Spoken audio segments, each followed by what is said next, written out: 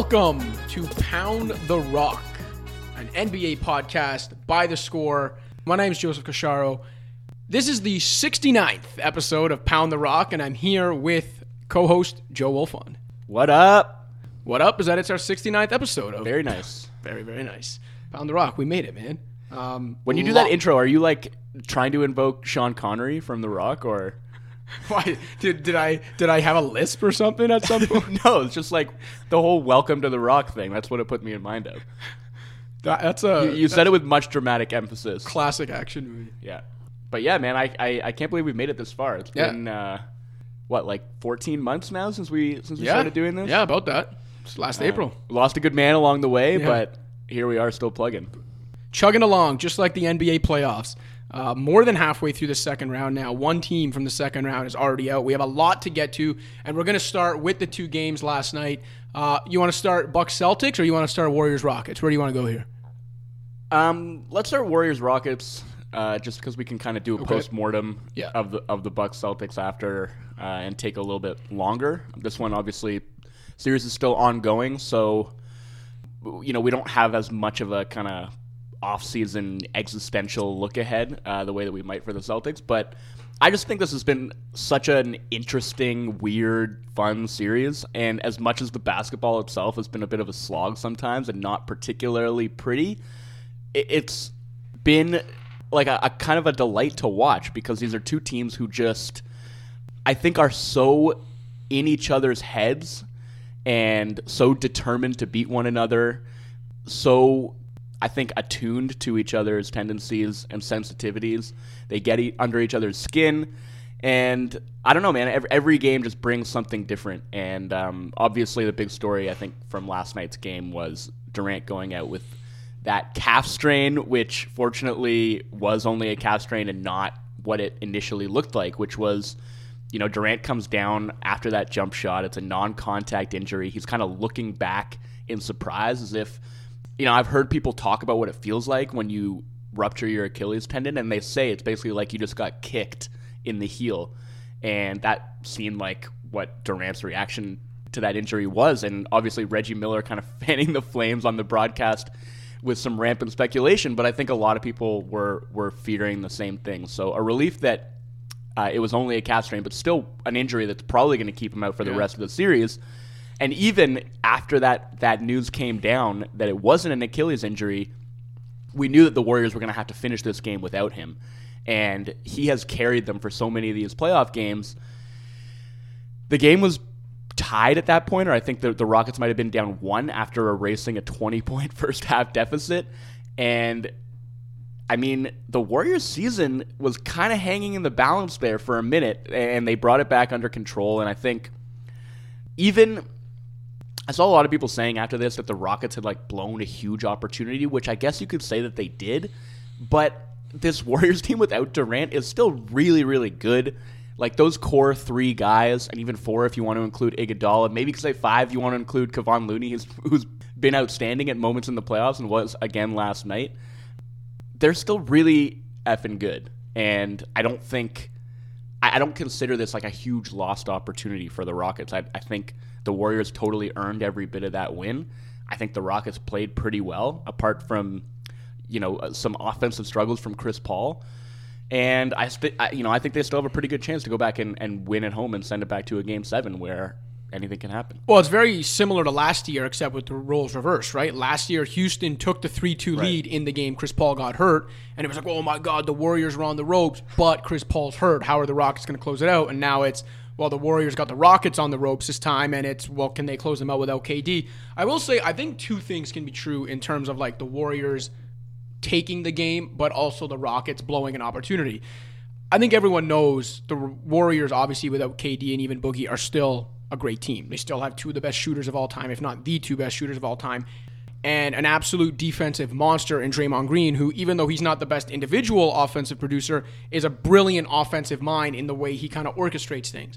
I will say, too, that this series is the best Draymond Green has looked and the closest to peak Draymond we've seen in a while, including his ferocity, the way he's reacting after, technicals or not, the way he's reacting. This looks like peak Draymond, which is huge for the Warriors, particularly if they don't have Durant. But I think that can be true, and at the same time, it can be true that the Rockets did kind of bungle an opportunity here. James Harden took one shot in the final 9 minutes of this game after looking like the best player on the court for like 3 1/4 quarters. Chris Paul was awful in this game. And so I think you can look at it that way and look at it as like they came back from 20 down. Kevin Durant was out for the game. Everything was going for them. You get anything from Chris Paul. You get maybe 1 or 2 extra shots for James Harden down the stretch, and maybe they win it. And I think looking at it from that perspective, you can still say the Rockets kind of blew an opportunity here. The Harden thing's weird, and I actually wrote about this after the game because I was sort of trying to wrap my head around it. You know, you mentioned he took the 1 field goal, and it wasn't even really like a normal field goal attempt because the Warriors basically conceded that layup to him when they were up 5 points with under 20 seconds to go. So he basically just didn't take a shot for the last 9 minutes, and his crunch time usage rate was 12.5%, which is, you know, obviously you look at his regular season numbers, 49% was his usage rate in the clutch during the regular season, 42% in the playoffs coming into this game. And it wasn't just that he wasn't finishing possessions. It was that he wasn't involved in them really at all. You know, he was walking up the court and then kind of meandering around half court, drawing a defender out there, but not really being involved in the play at all. And it didn't really end up mattering. The Rockets' offense was really effective down the stretch. You know, whether it was Chris Paul baiting for fouls, Eric Gordon hit a couple of big shots, that wasn't where they lost the game. So it's hard to put that on Harden when their offense continued to operate so effectively. And the Warriors, when he did have the ball, you know, anywhere within 30 feet of the basket, they were sending double teams at him. They were trying to get the ball out of his hands.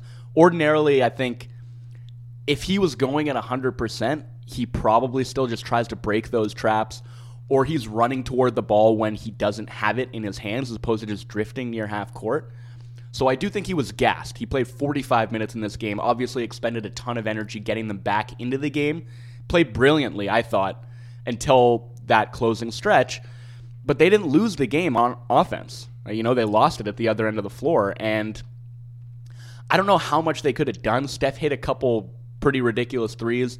One of them was a 3 in like semi-transition. Draymond had pushed the ball off of a make, and the defense was scrambled. And Jerebko came and basically set a down screen for Steph, who was the trailer, and nobody picked him up. But another one, he got Capella switched onto him, danced with Capella for a few seconds, and hit a ridiculous pull-up 3. I mean, Draymond Green hit a 3, which I think you're happy. He hit 2 threes. He hit one in the fourth quarter. On the first possession of the fourth quarter, he hit one off the side of the backboard. And he launched one from the wing with like 13 seconds on the shot clock, and I think you're fine conceding that. That stretch from Draymond, by the way, was like the most Draymond stretch ever. Including kicking Chris Paul in the back. With 5 fouls, he takes the charge on Chris Paul, then celebrates way too exuberantly and catches him in the back with a knee, gets teed up, then comes down and hits that 3, then fouls out of the game.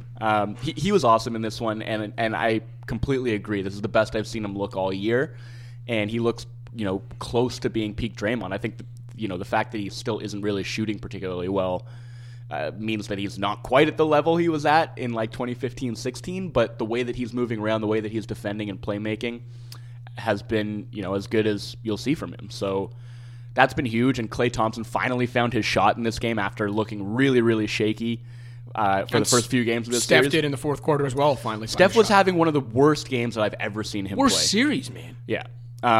But this game, I mean, worst series, and this game was the worst of the bunch until that fourth quarter. I mean, he wasn't hitting shots. Missed layups. He wasn't finishing at the rim, and he was chucking the ball all over the place, making some terrible turnovers.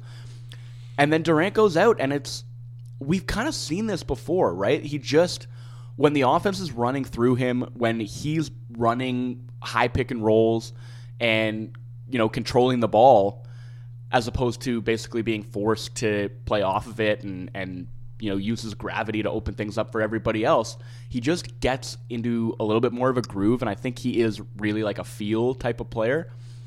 And as soon as that happened, he started to just completely go off and turn the game around. So, I don't know, man. I think Matt Moore was making this point on Twitter, and I don't know if I totally agree, but he was saying that he thinks that this Durant injury actually gives the Warriors a better chance to close this series out in 6, because what the Rockets do to the Warriors affects Durant the most, where they devolve into isolation ball because that's what they feel like they need to do to counter Houston's defense, and their default is just to go to Durant in like the mid-post area, and they want to isolate him on one side of the floor, and that just takes them away from what they do so well and what has made them who they are over the past few years.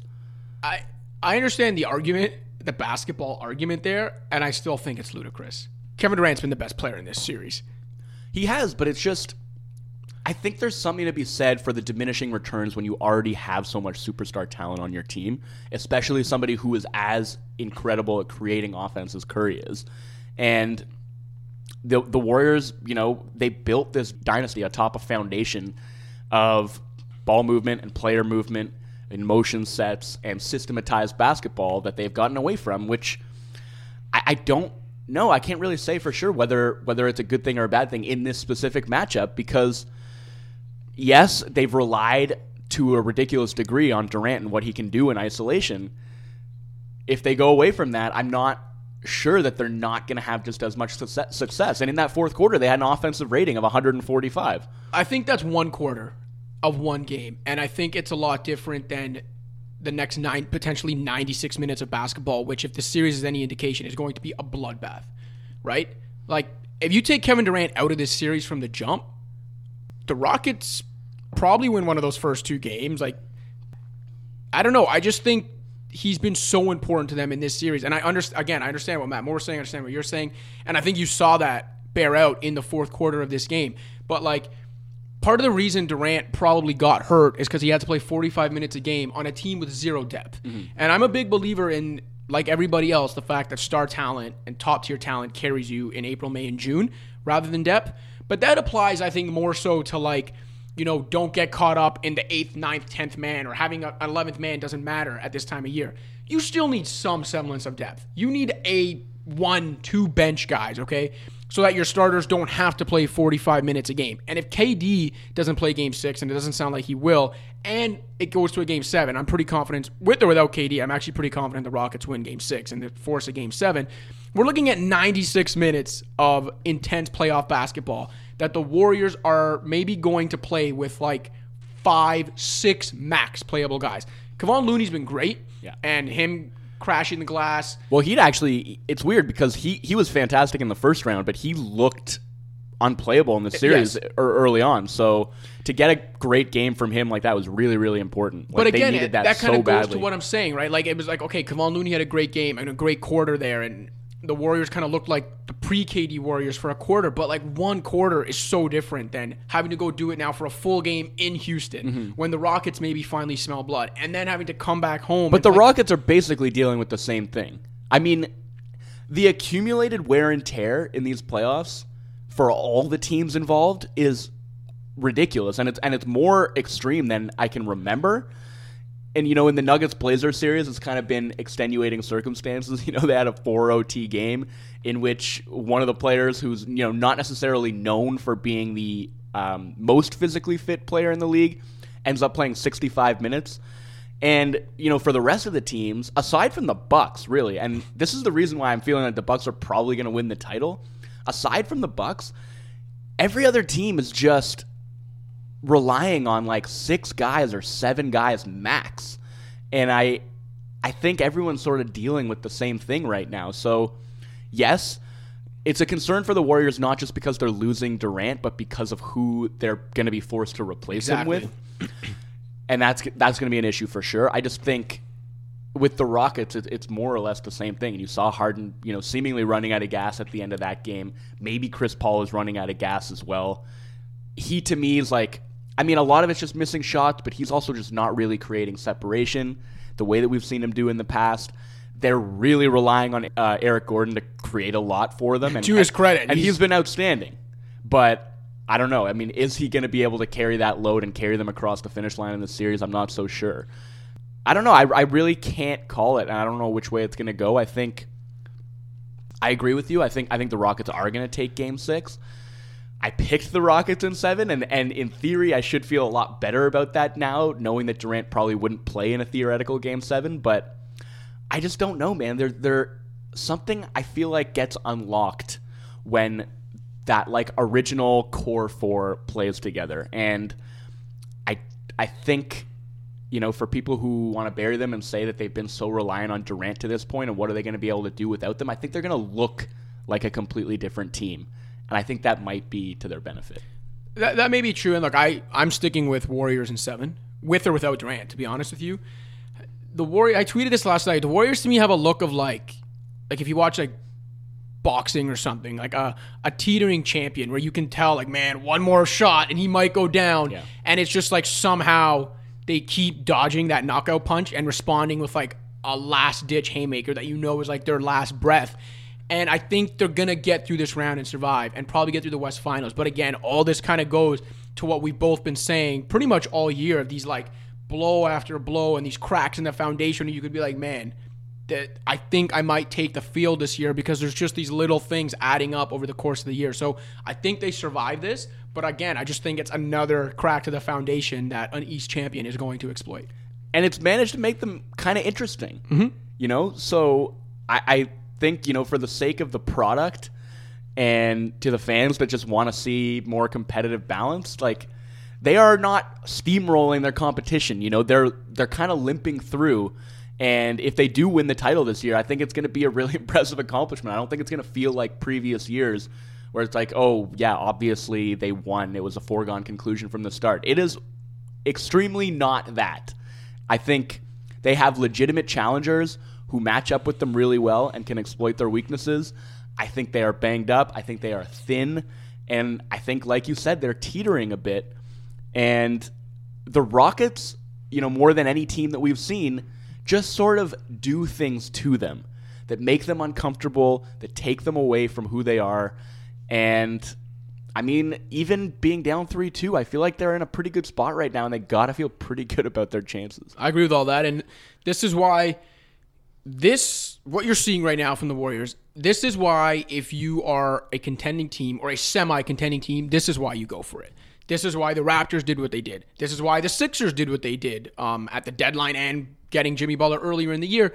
Like, there's a big difference between, like a team like the Pistons or something, or even a team like the Clippers this year, where like they were a fun team, they were scrappy, but they had no chance of winning the title at all. They weren't even a semi-contender. They were just like a solid playoff team. I understand the argument for those teams, to not bury themselves in mediocrity and chase like a 6 seed every year.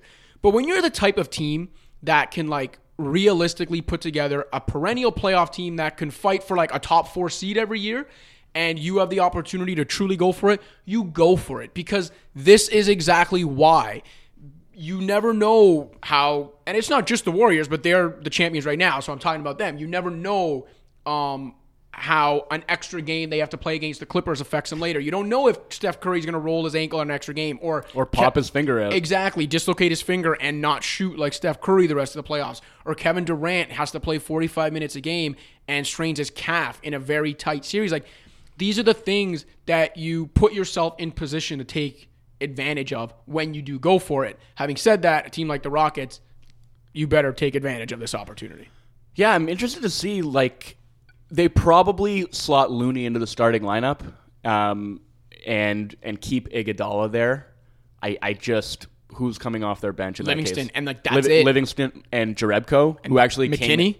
Yeah, but for like a few minutes. It was Livingston and Jerebko who started that fourth quarter. Jerebko actually hit a big three, and that's really all they needed him to do to survive the 3 minutes that he was out there before Looney and Iguodala came back in.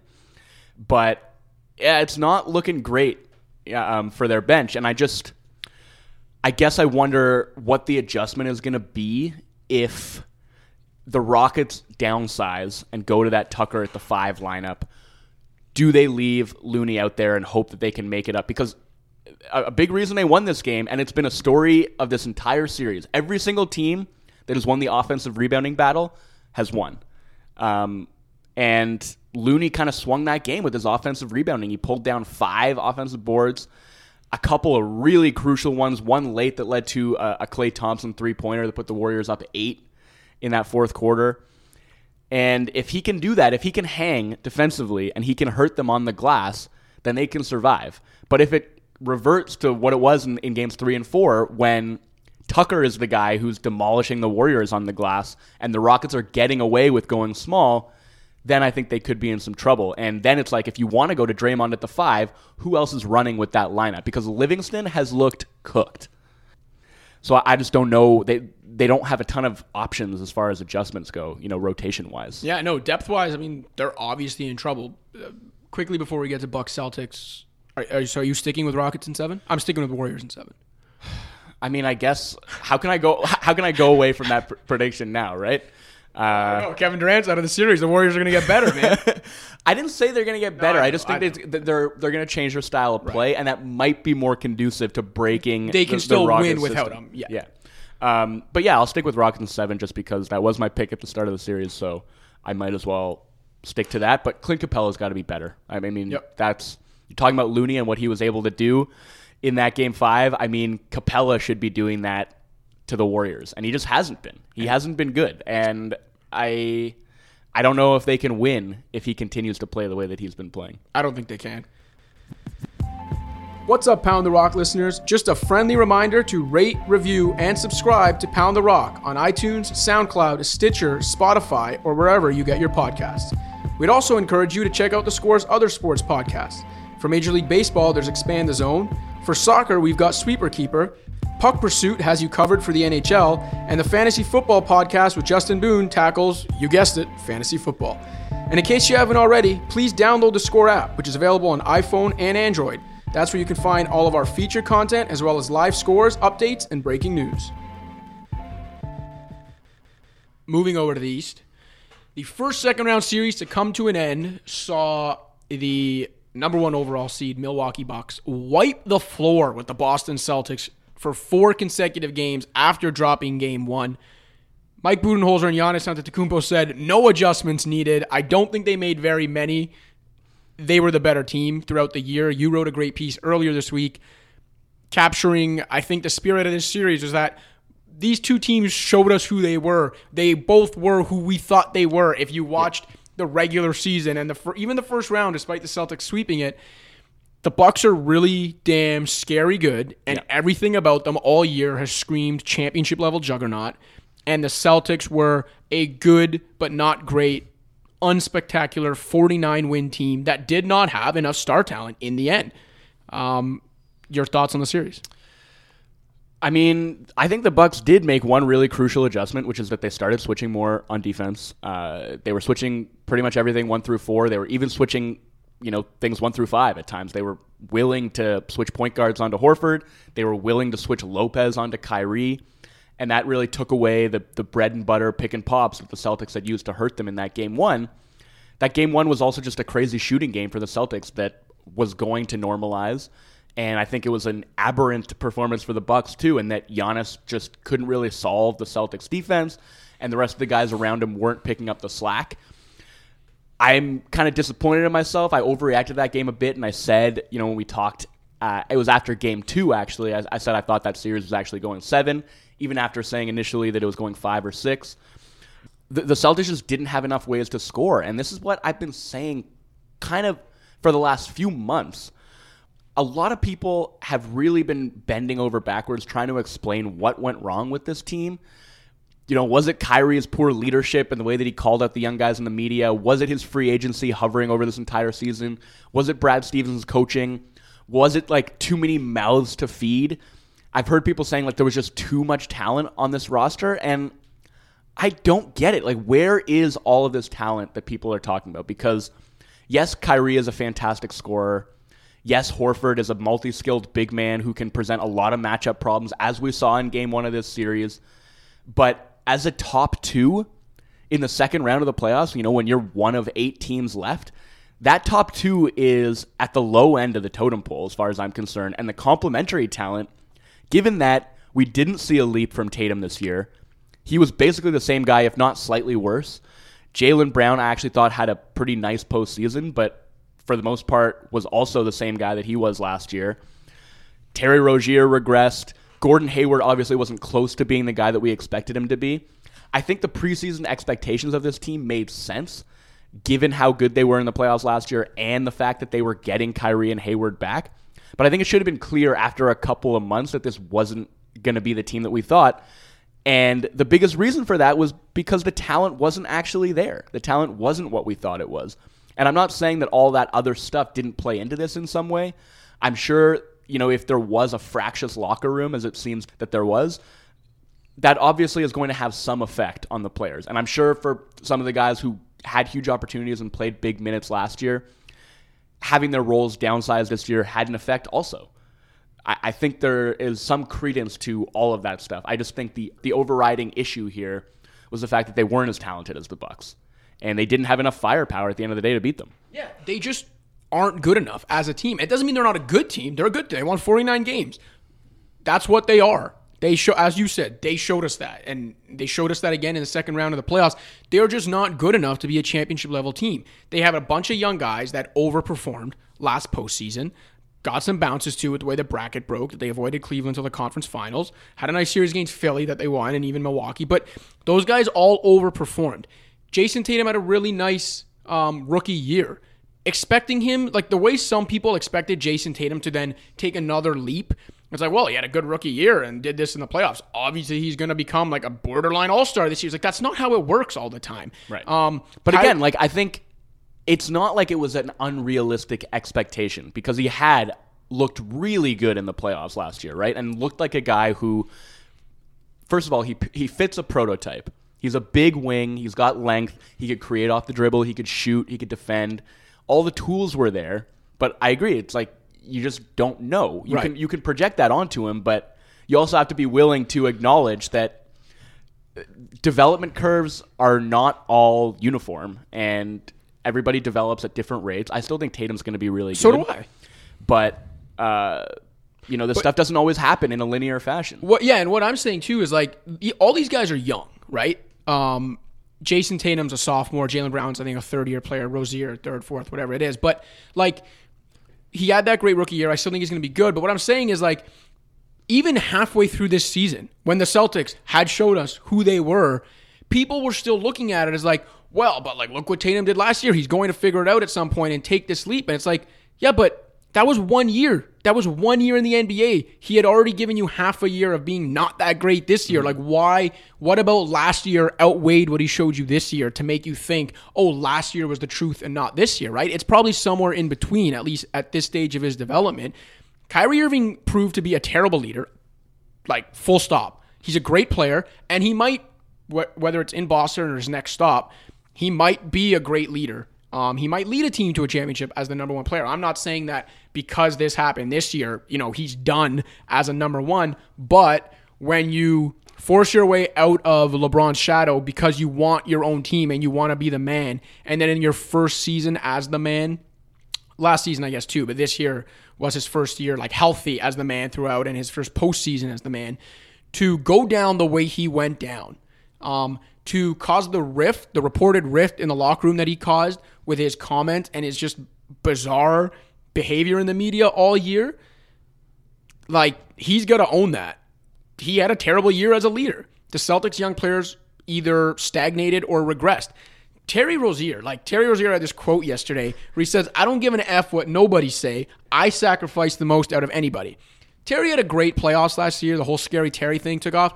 Let me drop some facts on Terry Rozier, okay? This guy's played 4 years in the NBA. Do you know how many years in the NBA out of those 4 he cracked even the 40% barrier in field goal percentage? 0. He's yet to shoot 40% from the field in his NBA career. And this guy's out here entitled talking about how much he sacrificed. Maybe this is part of the problem with the Celtics. These young guys maybe bought into their own hype a little bit too, which, hey, we've never been in that position as professional athletes to shine on a playoff stage. Maybe that's how it goes. But the young guys bought into their hype too much. Brad Stevens, for as good as he is, was seen as some sort of transcendent next Popovich, which he's a good coach. He's not that. There's probably no other guy in the world that's that. Kyrie Irving failed as a leader. Gordon Hayward, through no fault of his own, does not look good. Al Horford, for most of the year, had lost a step. And you add it all up, and it's I don't care what Marcus Morris says about the Celtics being the better team. They weren't. They're not good enough. That's the story.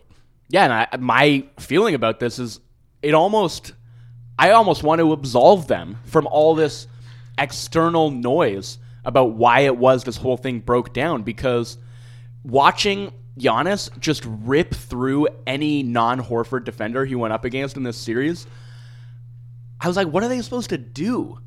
You know, they didn't have the horses to stop him.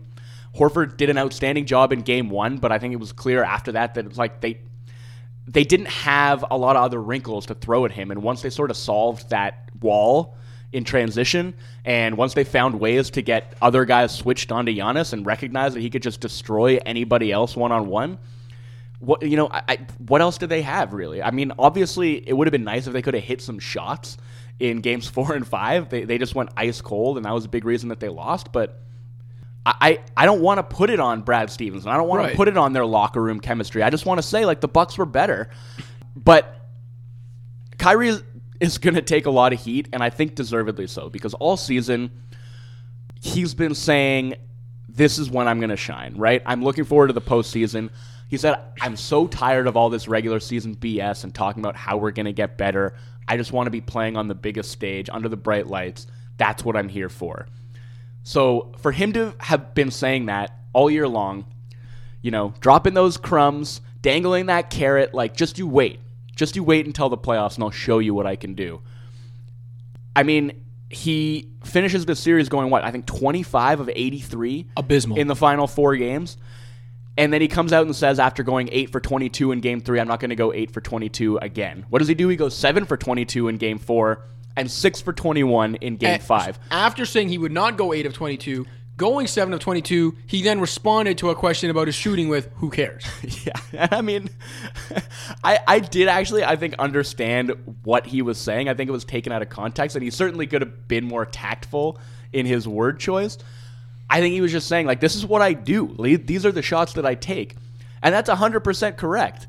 He's a difficult shot maker. It's part of who he is. But when that's not there, you got to find some other way to impact the game. And I actually think his playmaking in this series was kind of underrated, and it fell by the wayside because the Celtics, again, just couldn't hit shots. But his defense was really bad. He wasn't boxing out. He was conceding switches that he shouldn't have been conceding because he didn't want to fight through screens. He was a step behind on pretty much every play. Like, if you're a scorer and you're not scoring, like, you got to bring something else to the table, and I just don't think that he did that. I think after a whole year looking forward to this and saying he's a playoff performer, like, this is when he's going to shine, for him to go out like that is a really bad look. Yeah, and even just the whole off-court distraction thing, you know, his excuse for saying at the beginning of the year to season seat holders that, you know, if he's already told the organization if they'll have him back, he's going to re-sign. His excuse for that later on in the year when he ended up saying, I don't owe anybody shit, was that, like, he just got caught up in the moment and that's why he said it, and, you know, he doesn't want to just do things to make people happy anymore. Fair enough, but when you're the face of the organization, again, when you specifically wanted out of Cleveland to have this and for this type of franchise, for like a legacy franchise, guess what, man? There are responsibilities that come with that, just like LeBron has had to face in every stop he's ever gone. And you need to be, quite frankly, smart enough and mature enough to know that, okay, I'm having fun at a season seat holder event, but don't say something as ridiculous as a year in advance, oh, I'm going to re-sign if you'll have me back. Knowing full well that things can change. And this goes back, not to toot my own horn, because we've both been right and wrong about a lot of things on this podcast over the last 14 months and 69 episodes. But I don't think I've ever been wrong. The one thing I'll say is when Kyrie said this back in October, I don't know if you remember, but we talked about it on the show, and my response was, this guy is a flat earther, and I literally don't take anything that comes out of his mouth seriously. But this is kind of my argument. Like, when a guy says something, the kinds of things as strange as Kyrie does, like, maybe don't overreact and think, whoa, he said he's coming back. Like, it's a foregone conclusion, because guess what? It's not. And again, he just failed as a leader in a lot of ways. And in terms of the Celtics and everything we've been talking about, I think they're an extreme example of how in pro sports, a lot of times the expectations almost matter more than the results, right? If the Celtics, you know, if we came into the season knowing the Celtics talent level, knowing what these young guys are at this stage of their development. Knowing what Hayward was going to be. Exactly. And then they won 49 games, got a 4 seed, and lost in the second round to the best team in the NBA. It doesn't seem like the sky's falling. It seems like that's about right for that team. Yeah. But because of the expectations, they're getting booed off their home floor at the end of Game 4. Kyrie Irving even Al Horford maybe, their last moments in Celtics green and white might have been getting booed off the parquet floor because the expectations were out of whack. Yeah. They have a fascinating offseason ahead, obviously, and I'm sure we'll talk more about that in the coming days. But for now, the thing that I'm stuck on is this Celtics team was supposed to be the deepest team in the league. This is how they were supposed to destroy teams in the regular season, and why we thought that they were going to come away with the 1 seed in the Eastern Conference was they ran 10 deep, basically, and their bench was going to be able to bolster their starters and destroy other bench units. How does their season end? They get run off the floor by George Hill, Pat Connaughton, and Ersan Ilyasova. I mean, that tells you the story right there. Like, the Bucks had the season, and this is what I wrote after that Game 4. The Bucks had the season that the Celtics were supposed to have, where all the pieces fit together. They actually had the depth that carried them through. They had a unifying team concept that has been evident from day one. You know, they are a juggernaut, and I have a hard time seeing anyone beating that team right now with the way they're playing. I really do. Yeah, I'd agree with that. Real quick, because I want to get to the Lakers coaching shenanigans. But before we do that, 2 series going tonight, so we won't go too deep into them because, I mean, it'll get stale by the time people listen to this. But just real quick, do the Raptors and Nuggets close it out tonight? Why or why not? Man, I think on paper, the Nuggets should close it out tonight. I just don't know that I trust them on the road in a Game 6. Even though they've proven it, like they've won a couple really pivotal Game 4s on the road, I feel like Portland kind of has one last gasp in them. But just watching this series, it's like Denver has so many advantages, and I feel so often, even when Portland's like winning, it seems like they're treading water. You know, they're working so hard to stay above the surface because they don't have enough answers for what the Nuggets can do to them. And so often, like the games that the Blazers have won, they've won them because the Nuggets just couldn't hit shots. And they don't have an answer for Jokic. They haven't this whole series. Their front court is getting destroyed, not just by Jokic, but also by Paul Millsap. Whoever they've stuck on Millsap, it's like he'll take those guys into the post and dust them. And when they've tried to switch Kanter onto them, he's pulled Kanter out to the perimeter and dusted him. And at the other end of the floor, Millsap's just like camping out in the lane. They're sticking him on Aminu or Evan Turner, and he is flat out ignoring those guys and blowing up anything that the Blazers want to do in the middle of the floor. He's been outstanding. Jokic has held up better defensively than I would have expected, especially given the minutes load that he has carried in this series. I want to pick them to win this Game 6. I just think that they have proven over the course of this series that they are the better team, but I don't know, man. Like a Game 6 in Portland, I kind of feel like this is sort of a last stand type of thing where Portland will win. I just don't have a great tactical explanation for why that's going to happen. No, I'm completely on board with you. I had Nuggets in 7 for this series coming in, and I'm sticking with that. I agree with everything you said about the advantages Denver has, and it's why it's weird because like I think it's going 7. I thought it was going 7 the whole time. I think the Blazers win tonight, and yet even though anything can happen in Game 7, I don't even think there's like a possibility Portland then wins that game. Okay, that's probably a little extreme. Dame can steal it, but you know what I mean. Like, it's one of those series where I fully expect the Blazers to take care of home business tonight and force a Game 7, and then I could very easily see Game 7 being one of those Game 7s where it's like Denver's up 22 in the fourth quarter. Yeah. I mean, I don't know.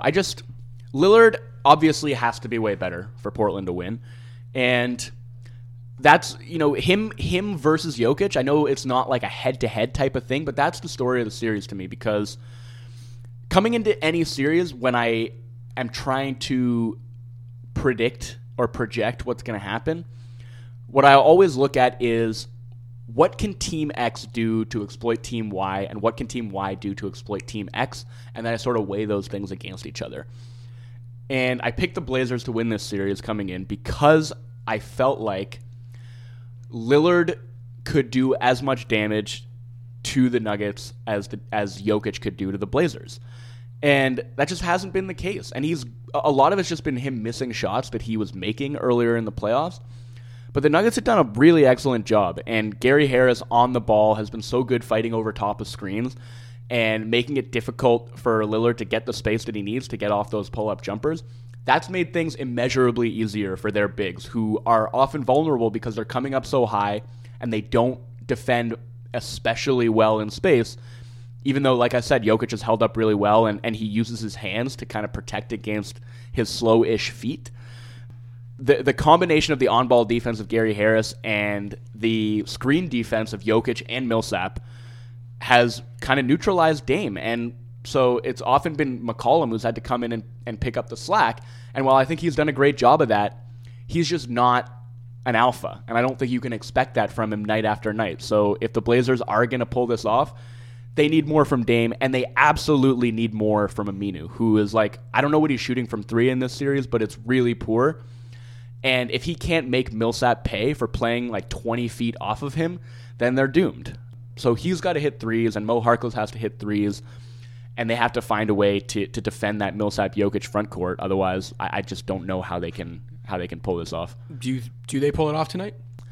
Like I say, I just think it has that feeling to me of a game where there's more urgency on the Blazers side, and they somehow squeak it out and then lose in Game 7. Agreed. I agree with that. And the other thing I'll say going to the East is that I'm going to stick with the prediction I had coming in, which was Raptors in 6, which would mean I see the Raptors closing it out tonight. I do think it'll be a good game, and the way this series has gone, it would not shock me if the Sixers just blow them out and it comes back to Toronto for a Game 7. But I do think as the series has worn on, I think Nick Nurse has figured some things out. I think the Raptors have figured some things out. And the one thing I saw in Game 4 from the Raptors, and especially in Game 5 in that blowout, is they've kind of got that look now of a team that, and you've seen it whether it's in the NBA, in different sports, and I'm not saying they're going to win the title because of it, but sometimes these teams come along where it's like this cast of veterans, and you almost see it in their eyes, in the way they're playing, in their focus, that there's like a collective understanding that they know, man, this might be our chance, you know? Whether it's Kyle Lowry, whether it's Marc Gasol, after all the years he grinded in Memphis, maybe like realizing like, man, this is our chance. We need to seize this. Whether they take care of business, whether they end up beating Milwaukee, winning a title, we don't know. But that's kind of like the sense I got from this team during Game 4 and especially during Game 5. And that's why I think they're going to go to Philly tonight and take care of business. I don't think it'll be like Game 3 when they looked like a deer in headlights, quite frankly, in Philly, and they were down 20 by the second quarter. I just think at the end of the day, it comes down to what the Raptors supporting cast is going to do. Because when they've shown up, even a little bit, they've won.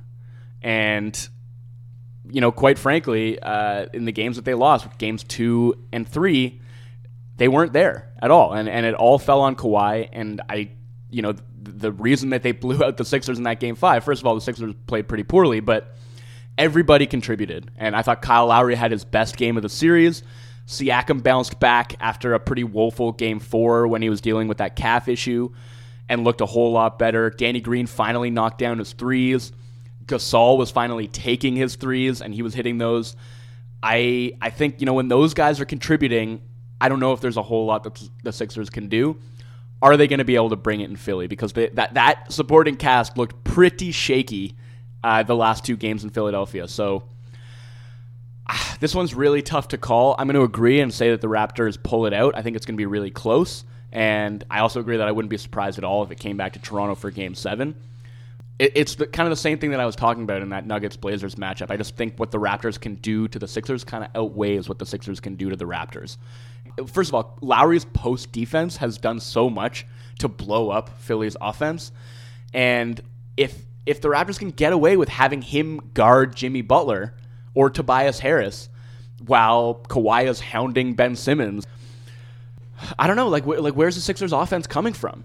That was a big thing to me, is like they get so much, they're so reliant on that Embiid-Redick two-man game, but the Raptors totally took that away in Game 5, and they were switching everything 1 through 4, and it devolved into Sixers isolations, a lot of which ended up with guys posted up on Lowry, and they just could not move him at all. Raptors did an amazing job cleaning up the defensive glass. I think that's going to be a big focus for Philly in that Game 6. The Sixers did not have a single offensive rebound when Serge Ibaka and Marc Gasol shared the court. And that front court has kind of changed the tenor of the series, right? Like the Raptors were looking at ways that they could match up with the Sixers' size. And the fact that they've gotten away with playing that unit where Ibaka has to go up against Tobias Harris in that configuration, right? And You would think that's pretty risky, given that Harris is a little bit more nimble, can stretch him out to 3. It hasn't been the case, man. Harris has not taken advantage of him, and at the other end of the floor, it's like the Raptors are the team that's kind of punishing them with size all of a sudden. They got those high-low feeds going with Gasol and Ibaka, getting him going in the post, having Lowry and Ibaka run pick and pops, which is something we were calling for early in the series when Ibaka was giving them nothing. So if the Raptors can get something off of the bench and they can get contributions from the rest of their guys outside of Kawhi and Siakam, then I think they're going to be fine. One last thing about Lowry is, you mentioned the work he's doing on the defensive end in the post. His screening on offense, like, look, those Spain screens, like the secondary screens, right, when he mashes Embiid from behind. The Spain pick and roll that Nick Nurse will tell you is actually the Italian pick and roll, because Sergio Scariolo, the head coach of the Spanish national team, who's an assistant with the Raptors, is actually Italian, but that's for another day. But no, the shooters make good screeners in general, and strong guys like Lowry, you could often say, are good screeners for their size. Forget for his size.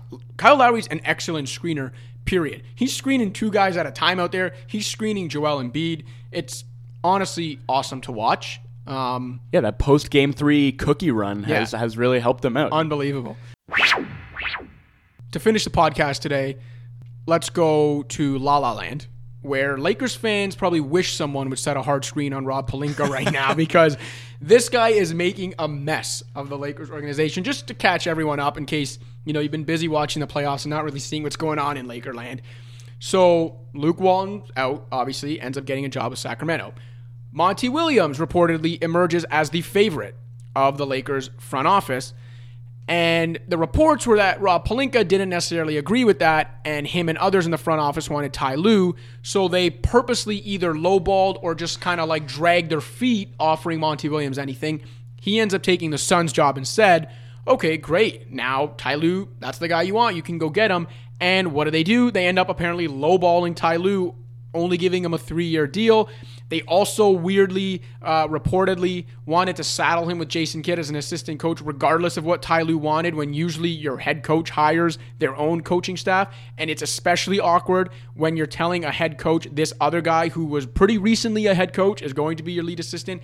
None of that made sense. Ty Lue ends up saying, no, thanks, I'll take my chances elsewhere. Right. So the Lakers, the mighty Lakers, the Lakers of yesteryear and all that lore and having LeBron James, are now 0 for 2 on the coaches they wanted. And, I made a mention earlier this postseason that, the Clippers hide the Lakers banners and retired numbers during home games, but that the Lakers were doing a pretty good job themselves of kind of casting a shadow over that history. Case in point, right now. Might be nice to have a president of basketball operations, hey? Like, it's so symptomatic of the Lakers' attitude toward everything and their sense of entitlement. This feeling that, oh, we're the Lakers, don't worry. Like, we'll get whichever coaching candidate we want. And we'll be able to set the terms. They want to get Ty Lue because they think he's coached LeBron before. I mean, I think he did a pretty good job with the hand he was dealt in Cleveland, honestly. I think he's an underrated actual coach, Yeah, X's and O's, I think he's maybe average, but as a player manager, I think he showed that he can do a really good job in difficult circumstances. I think he would have been a good fit, frankly. But then they come in here and they're trying to set the terms. Like, no, you have to have Jason Kidd on your staff. Really? Jason Kidd? That's the hill you're going to die on? They're selling this idea of pedigree and prestige and mystique, and it's eroding by the day. And they're not doing anything to address the issues that are central to like all of this stuff, which is that the leadership has totally fallen apart. And I don't know if the plan is ultimately to elevate Rob Pelinka to that president of basketball operations role, or whether they still want to bring in an external candidate. But like, they need somebody in that position right now who's going to be able to make decisions. It can't be Kurt Rambis coming in and deciding that Jason Kidd has to be on staff, or he needs to be an assistant on the staff. Like, you need to bring in the best possible people, and in order to bring in the best possible people, you need to be flexible. Like, you are selling them, because this is not a particularly attractive situation right now. It just isn't. Even though LeBron is there, looking ahead to free agency, with all the reporting that's out there about where these free agents actually want to sign, it is not looking good for the Lakers' ambitions. And, maybe they managed to pull off an Anthony Davis trade somehow, But given the level of dysfunction that is going on with this organization right now, if you want to bring in a coach, you got to be able to throw the bag at them and give them what they want. So I don't know what they're doing, but none of it is good. If I'm a Lakers fan, I have zero faith in Jeannie Buss.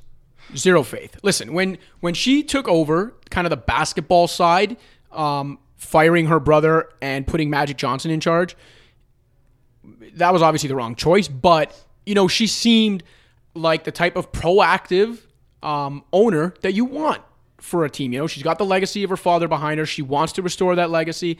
She's so dedicated to restoring that legacy that she's willing to fire her own brother. I thought that took a lot of guts, and it was very admirable on her part. What has she done with that responsibility? She has hired in the last couple of years Magic Johnson, Rob Pelinka, and now apparently the most powerful person in the organization making these decisions is Kurt freaking Rambis, because Jeannie Buss and Kurt Rambis' wife apparently go way back and are super tight. When you look at the people she has empowered since firing her brothers, starting to think maybe she deserves no benefit of the doubt. Like, she has failed in her role, and I would have no faith in her making the right decisions going forward, because it seems like all she wants to do as head of the Lakers is kind of like have her friends in charge and have Kobe's people in charge. And it's kind of a gong show. And the other thing I'll mention, going back to them doing a good job themselves of casting a shadow over their history, guys coming into the NBA now are born in the 2000s. Yeah. Okay? Guys getting drafted this year are going to be born in the year 2001. They were born and toddlers around the time of the last Lakers three-peat, okay? Their only memories of Kobe and Shaq together are YouTube clips. By the time they were old enough to really understand what was going on in basketball, Kobe was already well past his prime, okay? For the majority of their basketball watching life, the Lakers have kind of been a joke. So I don't really know how much their history is going to matter anymore. It mattered to LeBron James. LeBron James is an older cat. He's a basketball historian, a student of the game.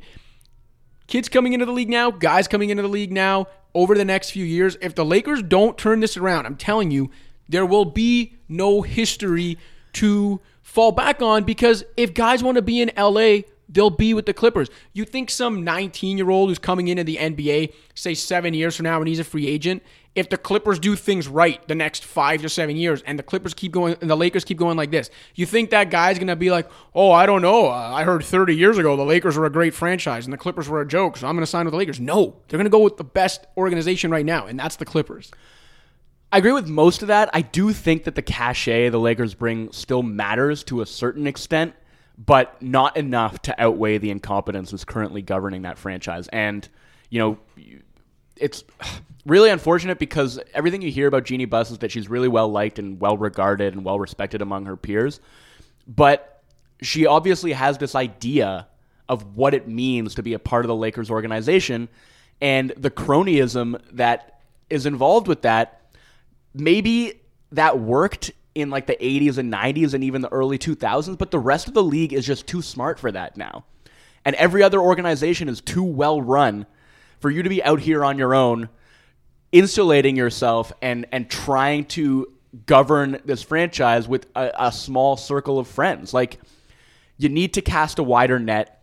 You need to hire better people who can give you better advice. It's been one blunder after another. Like this, they just can't get out of their own way. And to continue to have Rob Pelinka at the helm making these decisions is a disaster. Like, what is going on with their president of basketball ops search right now? No clue, but you want to know what's going on with their head coaching search? You want to hear the 3 names that are now rumored to be the front runners for head coach of the Los Angeles goddamn Lakers with LeBron James on their team? Lionel Hollins, Frank Vogel, and Mike Woodson. If we had a live audience, this is where the laugh track would come in, okay? Like, this is a joke. I don't think any of those guys are particularly bad coaches. Oh, I think they're pretty awful. Okay. I mean, fair. I think Vogel's done some good things. Sure. I think Woodson's done some good things, and even apart from his head coaching career, he's been an assistant on some really good teams.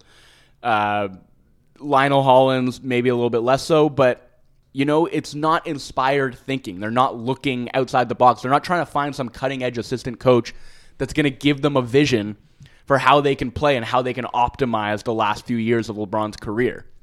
They're retreads. And it's the same sort of myopic, insular thinking that has gotten them to where they are now. And even though Ty Lue himself was a retread candidate, I thought that made sense because of the LeBron connection, because he'd proved that he knew what it took to basically coach up a LeBron roster. And held him accountable, too. Exactly. So all of that made sense. And maybe that's the thinking here is like they want to bring in a veteran voice, somebody who's been there before, and maybe they think like a new guy who's coming in, a fresh-faced assistant, isn't going to be able to get LeBron to buy in, whereas like maybe Lionel Hollins will. They're so not creative in their thinking, and it's hard to see the situation getting a whole lot better. Like maybe LeBron's healthy next year, and they do make the playoffs as a result. Maybe one of those young guys pops, and that helps them get over the hump. But like as of right now, I just feel like LeBron's got to be looking at the situation and thinking, what am I doing here? I don't have an answer. No, I don't either. I've got nothing left to say about the Lakers, although I said that like 7 times this year, and they do something so stupid 2 weeks later that we have to talk about them again. I'll throw it out there as I joked when Magic first stepped down. Ernie Grunfeld still out there if you're looking for a team president, Lakers. Yeah. All right, I think we've exhausted all topics for this week. We'll probably be back earlier next week to preview the conference finals and maybe also to go over the player rankings that we had going into the playoffs and revisit how we projected those guys. But unless Joe Wolfond has anything else to add, I do not. Then let's call it a wrap on episode 69 of Pound the Rock. For Joe Wolfond, I'm Joseph Cacharo. Thanks for listening.